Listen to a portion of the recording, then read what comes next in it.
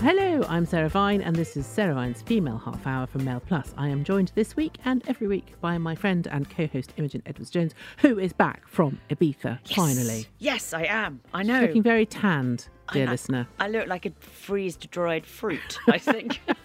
Did you get stuck at the airport? I did for 2 hours. I've actually given up the idea of going away. I wouldn't bother. I just can't face it. No. If I go and see my parents in Italy, I have to quarantine for 5 days in their house. Oh, God. I'm like, it's going which I think would probably result in someone dying. It's worse probably than Christmas. No, I know, it would be horrendous. So I've decided to just give up. I'm not going to go away. No, I'm not even going to try. I just drink a pina colada on your sofa. I could be like that episode of Miranda where she goes on holiday to the hotel. Do you remember? Oh, that was a brilliant episode. Brilliant episode. Where she pretends that she's gone to Thailand and she's actually in the local hotel and she just puts a poster up beside herself and then orders room service. Yes. I think maybe I'll do that. It sounds much more relaxing. Anyway, coming up on today's show, we have, moment of sadness. Charlie Watts, drummer of the Rolling Stones, has passed away. I actually did cry about this yesterday, Imogen. I did think of you because I've spent many an evening with you listening to the Rolling Stones and watching you do your dancing. I did a bit of listening to the Rolling Stones on Spotify and then did a bit of crying as I walked up to see my friend. Anyway, we're going to speak to our music critic about his legacy, and Extinction Rebellion are back and causing more chaos than ever, but can eco warrior Jeff change Vine's mind? Probably, I'd say no, but anyway. Let's give it a go. Good luck, Jeff. Topless sunbathing is losing its popularity, even on the continent. Author Rebecca Reed will explain why. And also, our kids are going back to school. Praise be. Yes, hallelujah. Our resident astrologer, Teresa Chung, is going to tell us what the stars have in store. But first, is the tiger who came to tea sexist? Apparently it is, Imogen. There's a group called Zero Tolerance. They're a feminist organisation based in Scotland. And according to them, Judith Kerr's The Tiger Who Came to Tea could lead to domestic abuse, rape and sexual harassment. And I don't really understand why. It's a bit much, Can you isn't understand it? why? I don't know. Apparently it's because the tiger's male. Right. And because there's a man at the end of it, the dad, who takes them all out for a terrible supper. I don't remember the tiger having a pair myself. No. I don't remember him being particularly male either. No. And also the idea that he was a tiger. Yeah. I mean, the thing is, it's not a book about a real thing. No. It's a book about a tiger. I mean, if a tiger actually came to your house, he'd just eat all your children. Yes. So, I mean, if we're wouldn't talking be interested in a cake. No, exactly. So if we're talking sort of realism here, I mean, a tiger that came to tea is not really. I mean, it's a children's book. I mean, but it's a metaphor, surely, for being kind and nice to people. Rude people. Yes. Because the tiger's very rude, isn't he? He's very rude, and then he threatens to come back again, which I thought was a little bit much, frankly, seeing as he's drunk all the water. It's a bit like that other children's book. All those ones. What do they call it? Eat green eggs and ham, and Thing 1 and Thing 2. Well, those are very funny. But I think they're also considered to be a bit sort of controversial because, I don't know. Children's books are supposed to be anarchic and interesting, and and it's the idea of expanding your mind. And I mean, in this thing that you were just talking about, they said only 14%, 3 out of 21 books, passed the gender or diversity audit. Oh my goodness! The very existence of a gender or diversity audit is just such a depressing thought. I mean, you're a writer, I'm a writer. Yeah. I mean, writing is creative. It's not about making people happy. It's about saying things that are interesting or indeed provoking people. Yes, or just making nice sounds. Yeah, making actually. them think. You know, and if you're little children. I think the idea of a tiger coming to tea is quite fun. I don't think a child would even care whether the tiger was male or female. No, or even Daddy took them out to a rubbish restaurant afterwards. And also, it was written, I think, in 1968. Yes. So it's very much of its time, and that's fine. I mean, there'd be very few fairy tales that would ever pass muster. Of course. I mean, Snow White and the Seven Dwarfs, that's already, surely, that's off. It's basically a porn film, that, isn't it? Let's be honest. And Cinderella, there was a thing about the kiss being, not Cinderella, it was the Sleeping Beauty, about the kiss being a sort of metaphor for rape. He didn't ask her permission in order to kiss her, but sadly she was actually asleep. Exactly. So the idea you can't kiss somebody who's asleep. And I mean, I think it's just very difficult for children to make any sense of the modern world if they're going to be told. I mean, my son is 16, and I don't think he understands how to interact with girls at all because he doesn't know whether he's coming or going. He doesn't know whether he's... But it's also literal. It's just so literal, and there's no creative understanding of anything. The idea that, just because the man comes home and takes them out to supper, basically, he's just, sweeping up and making sure that they've got something to eat because the tiger's eaten the lot. Exactly. Yeah, all. It's not a microaggression. No. That's the thing. Everything now is supposed to be micro... And it's as though all the most boring, unimaginative, literal people are taking over the world and just destroying all the beauty and all the art and all the lovely music and stuff that used to be there before. I don't know. It really depresses me. I know. Well, I mean, just even basic stories like Ferdinand, the Ferdinand, the bull who sniffs the flowers. One of my favourites. Yes. I mean, I presume that's going to be wiped off the arena. I mean... What are the other ones? I mean, there's the very hungry caterpillar. I'm sure that's rude in some way. I'm sure that's passive aggressive. The Gruffalo's probably bad because it's... Yeah, well, no, the caterpillar is probably a metaphor for greed, so therefore it's fat-shaming. That's right. It'll be fat-shaming. It'll be a fat-shaming thing. And essentially evil. I mean, but the thing is, that, this organisation...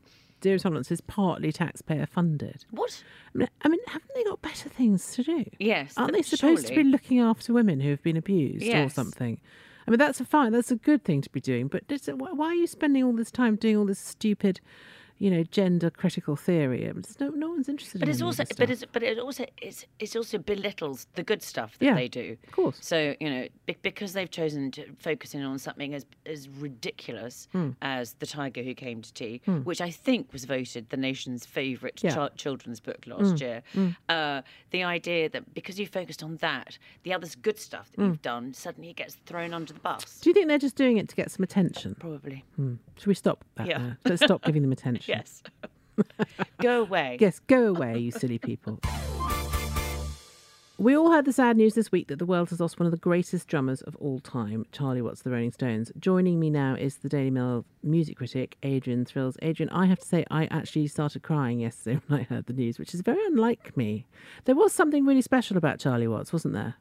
Yeah, I mean, as you say, he was one of rock's greatest drummers, and the death of a Stone, it's quite epochal, isn't it? It's it kind of really does think, God, it's almost like a little bit of the 60s, a little bit of our youth died with Charlie, and he was an incredible character. I mean, none of the flamboyance of Keith Richards and Mick, but he was the glue that held the whole thing together. I mean, he was one of rock's greatest drummers, but his personality, he was just such a subtle influence. But I always thought he was always the grown-up in the band. You felt safe if Charlie was there, because everybody else was being such a prat, and Charlie would sort of turn up, and he was well-dressed, nicely turned out, he made an effort. He had a lot of respect for the audience as well, I think. I don't know, maybe he either had the biggest ego in the world or he had no ego. I can't quite tell which. Well, you can certainly say he never had an off night, whereas the Stones, I mean, the whole thing about the Stones is they're quite a ramshackle bunch, not just kind of in terms of their personalities, but even just musically. Sometimes you listen to some of those songs and they seem almost on the point of falling apart. And he was always the guy that kept it just the right side of descending into complete musical chaos.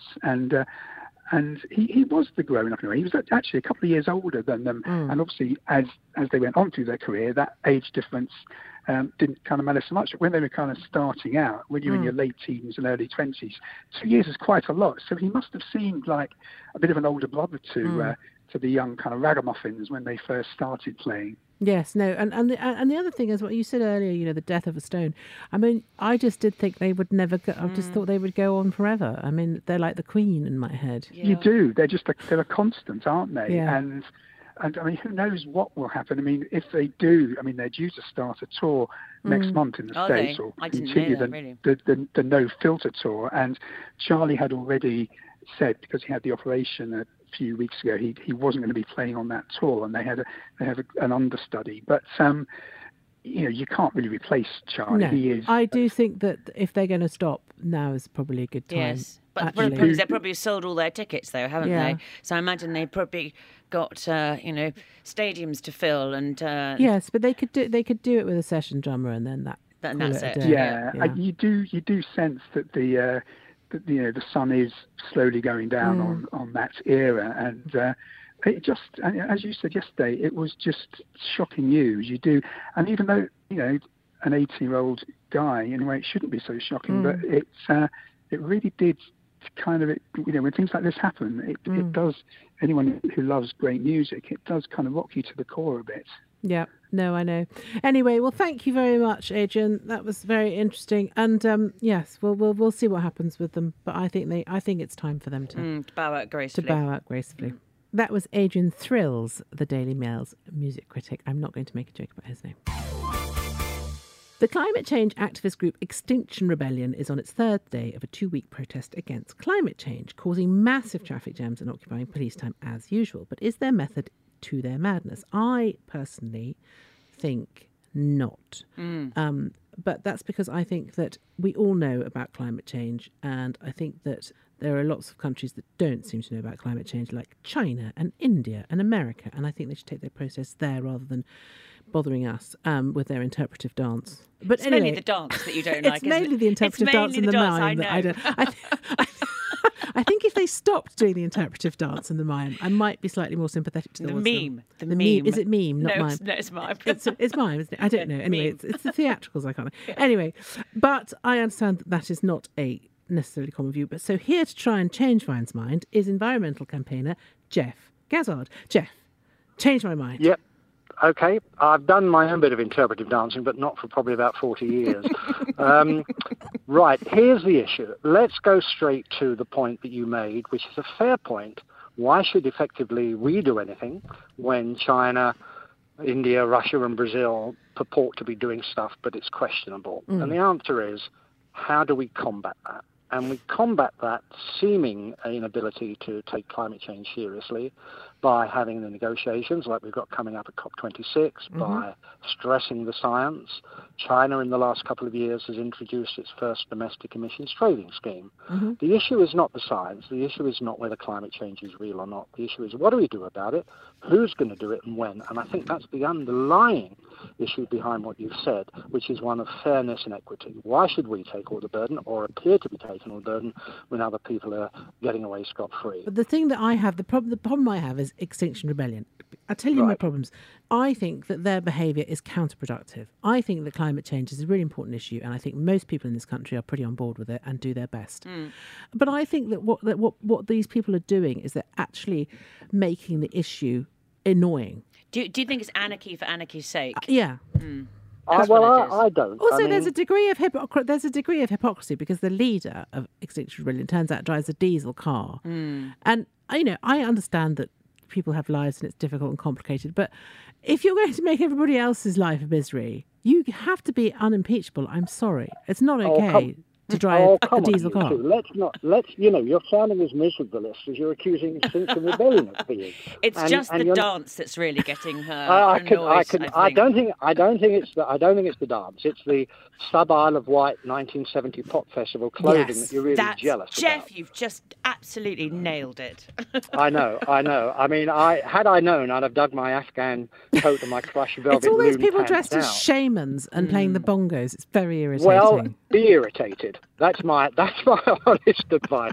Please be irritated. But it's making me not want to take my own plastic bag to the supermarket. It's having a terrible effect on me. It's having the opposite effect desired. Rise above yourself. Yes. Please. Let's just look at what they're actually trying to achieve. Exhale. In the run up to COP26, they are stressing the absolute urgency of making real progress in all of the nations who participate in that, 178 or is it 187, who knows, to take urgent action. And that's why this protest is, in my view, vital. That's why if it is inconvenience, I don't care. But you're in Macclesfield. Well, doesn't matter what happens to you because you're in Macclesfield and we're in London. Well, don't forget, I've spent 40 years of my life talking about climate change and aviation in particular, and then in the last couple of decades talking on all sorts of media outlets about everything from kind of solar panel power and electric kettle to the discussion we're having today. And I believe passionately and fervently in both the science and the economics of why we should take climate change seriously. Jeff, I have to stop you there because we are running out of time. I want to say two things. One, I love you. because you're obviously brilliant at what you do and very passionate. And I am genuinely worried about climate change, as is Imogen. So I'm with you on that.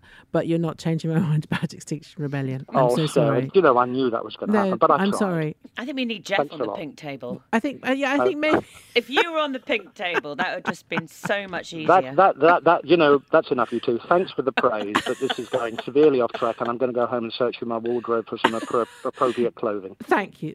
Thank you very much, Jeff. That was Jeff Gazzard, environmental campaigner, and we thought rather lovely, but he didn't change our mind. We still think Extinction Rebellion are twats, basically, don't we? Yeah, but I'm with Jeff though on many levels. Are you? Yes, yeah. I like. Did you fancy Jeff? I did. You fancy Jeff, did you? Yeah. You're just terrible, Imogen.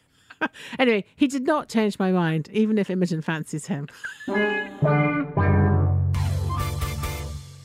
You are listening to The Female Half Hour with me, Sarah Vine, and Imogen Edwards-Jones. You can visit mailplus.co.uk/subscribe to get access to all our podcasts, videos, opinion pieces, and more. And if you want to get in touch, tweet us at mailplus or me at Westminster Wag. This year marks the 30th anniversary of Prime Suspect, the crime drama which put a female police officer in charge for the first time. Author Linda LaPlante last week published Unholy Murder, a new book in the Tennyson series, tracing her life before she becomes DI. She joined me via Zoom earlier this week. I've been reading your book. It's great. Oh, thank you. I'm really enjoying it, particularly enjoying it since it seems to be set in Bickley, which is where I spent quite a lot of my childhood because my grandmother lived in Bickley. So I was quite a surprise. Well, I have to move about. Set in the 80s. Yes, because it's, the growth of Jane Tennyson to become eventually the character that was portrayed by Dame Helen Mirren.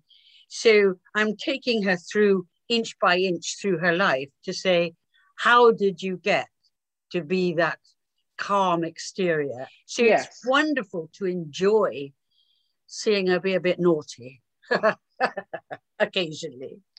Yes, because it's 30 years since the first series of D.I. Tennyson, isn't it? So so Prime Suspect started in 91, and I know it's amazing to think that. But this is her before she becomes that sort of incredible Helen Mirren, steely-eyed woman. And I do think what I always loved about your stuff was that you flipped everything and you made the women the protagonist before anybody else did. So the original series of Widows, where they were the wives of the bank robbers, I mean, just that sort of perspective, you were the first one really to go in and just see it, let us see it from the women's point of view. And I just think that's really quite a big thing.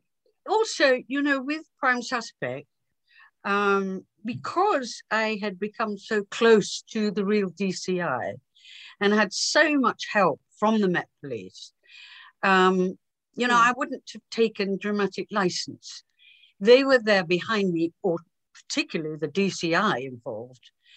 And then you get to, the hierarchy that are doing the show. And episode 1, episode 2, episode 3. And then they suddenly come and they say, oh, look, we want to make more of her private life. We want to do, and I said, no, keep her at a point in her career because she's going to go up. I saw her as the first commander, the first female commander. And eventually I said, look, I can't write to order. And so I left. I'm not saying that any of the writers that took over weren't exceptionally good and very professional, but I would never, ever have made that woman that was iconic figure and such a beloved one, and also fated by the Met, who used that Prime Suspect as a kind of, calling card, really, encouraging women to join up. And then, they want to make her an alcoholic. And I just thought it wasn't what I wanted. And so that's when I walked. It's funny, isn't it? It's that thing that a woman can't just be ambitious without having something wrong with her. That's the thing I always just, if you're an ambitious woman, that means that somehow you're malfunctioning. Yeah. But with a man, it doesn't mean that. No, it means that you're so ambitious, you're going to go to the top. For a woman, you have to cut her down. And I always find that really, really makes me angry.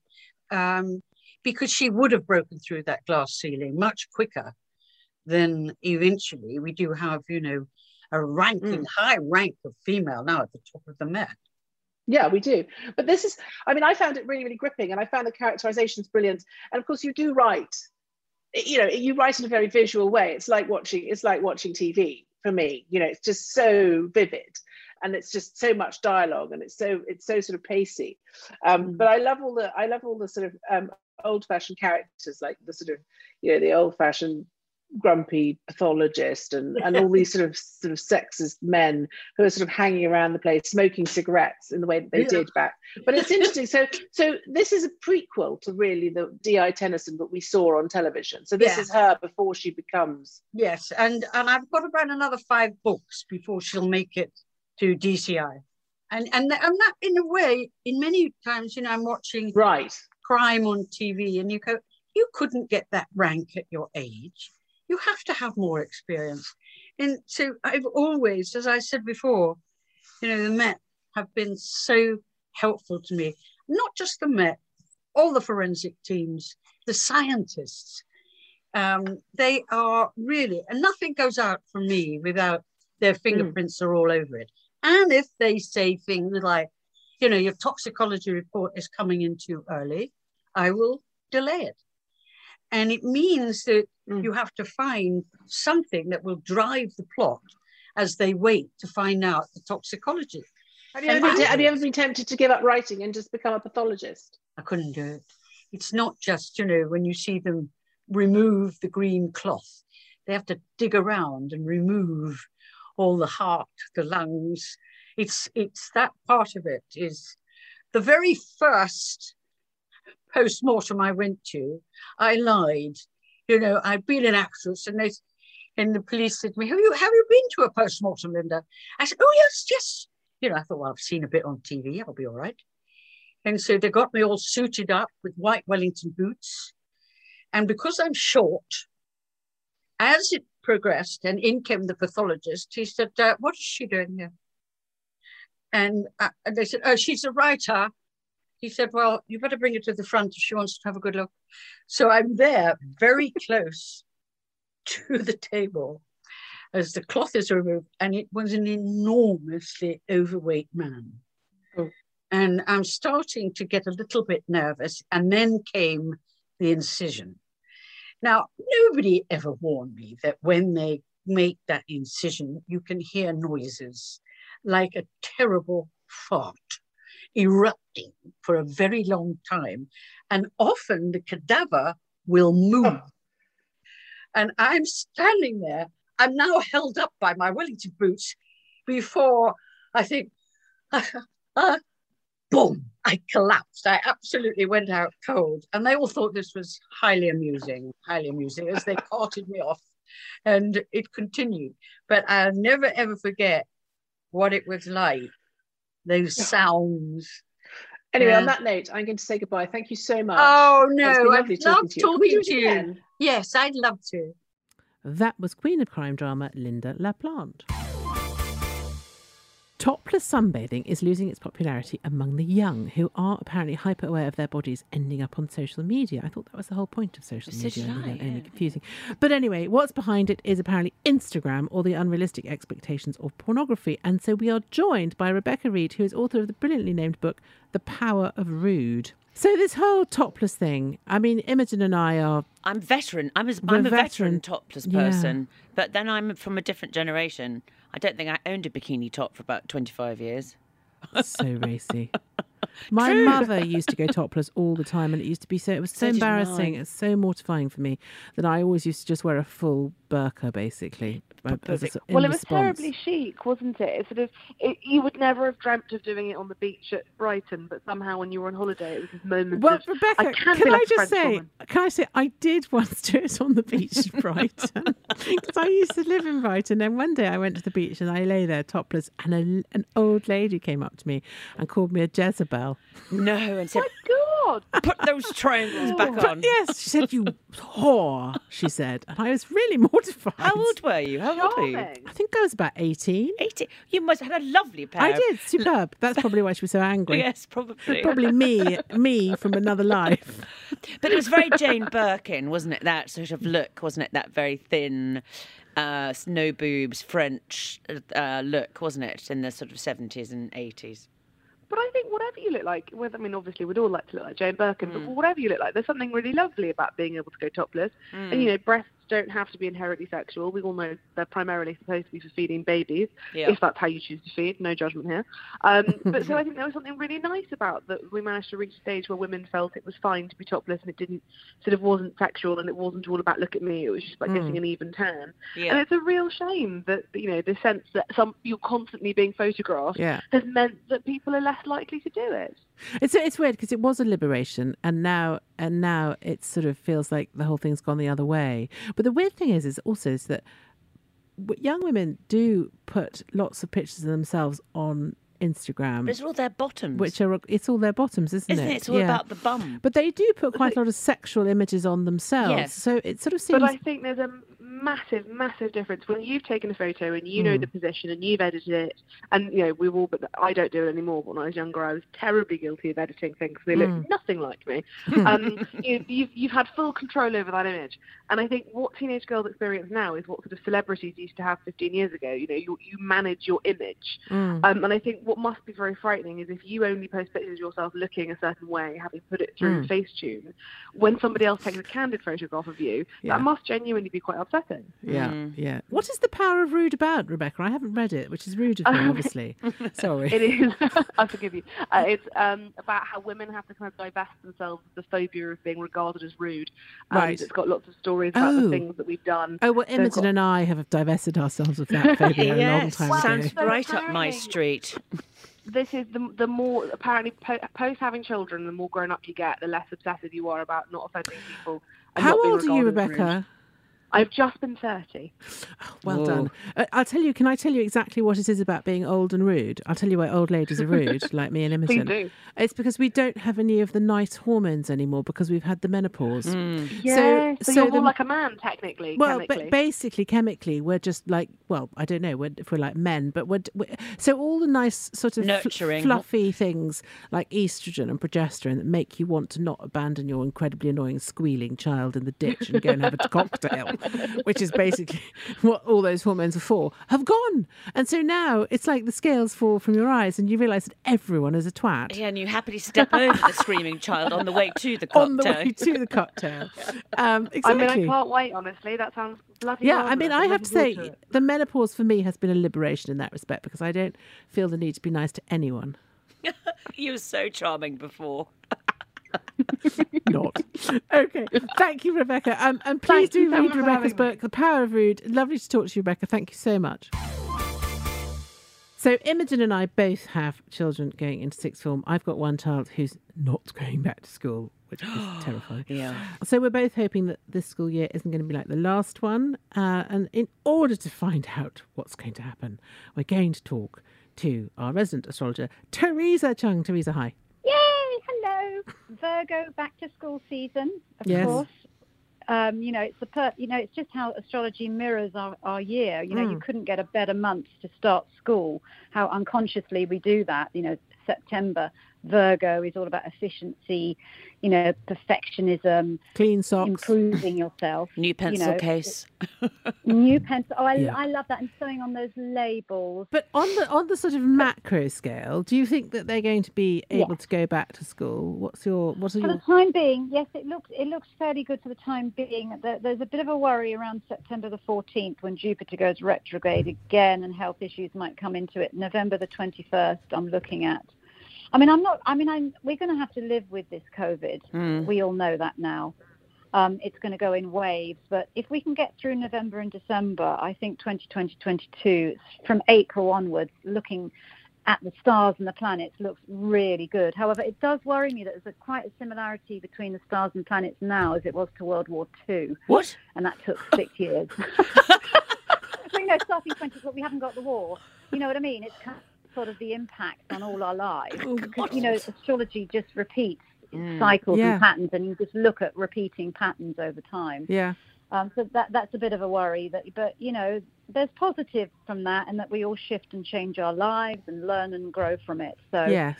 And that's especially the theme with Virgo right now. It's all about building your best life, being humble, detoxing, going for perfection. But the tendency with Virgo for the next 4 weeks, everyone, because we're all influenced by the sign we're in, even if we're not Virgo, we're all influenced by the vibe of that planet, is that sometimes good enough is good enough, and not to try too much to push yourself to perfection, because that can be quite deadening.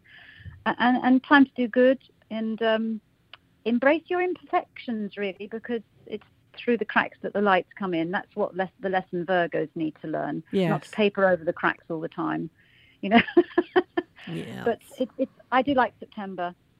It's a very exciting time. It's sort of like New Year, isn't it? It feels like new beginning. So they're not going to, the schools are not going to be shut down then. That's all I'm caring about at the moment. Not in the immediate in the next few weeks, no. But as I say, I've always worried about November, December. September the 14th, again, Jupiter going retrograde. I feel a bit uneasy. But I think we're going to have to more learn to live with it. I don't think there's going to be a massive shutdown as before, but we are living in a time which resembles World War II astrologically. So really, there'll be victories and there'll be losses, and we're just going to have to navigate them somehow. And April 2022, I see much more positivity coming. I think we've still got a way to go, sadly. But next few weeks, I think everybody getting back to school and maybe enjoying that fresh start and knew them and getting efficient, editing their lives a bit, and then let's look at it again then after that. Yes. Good. Okay, well, phew. Well, that's a few days off anyway. Yes. For us.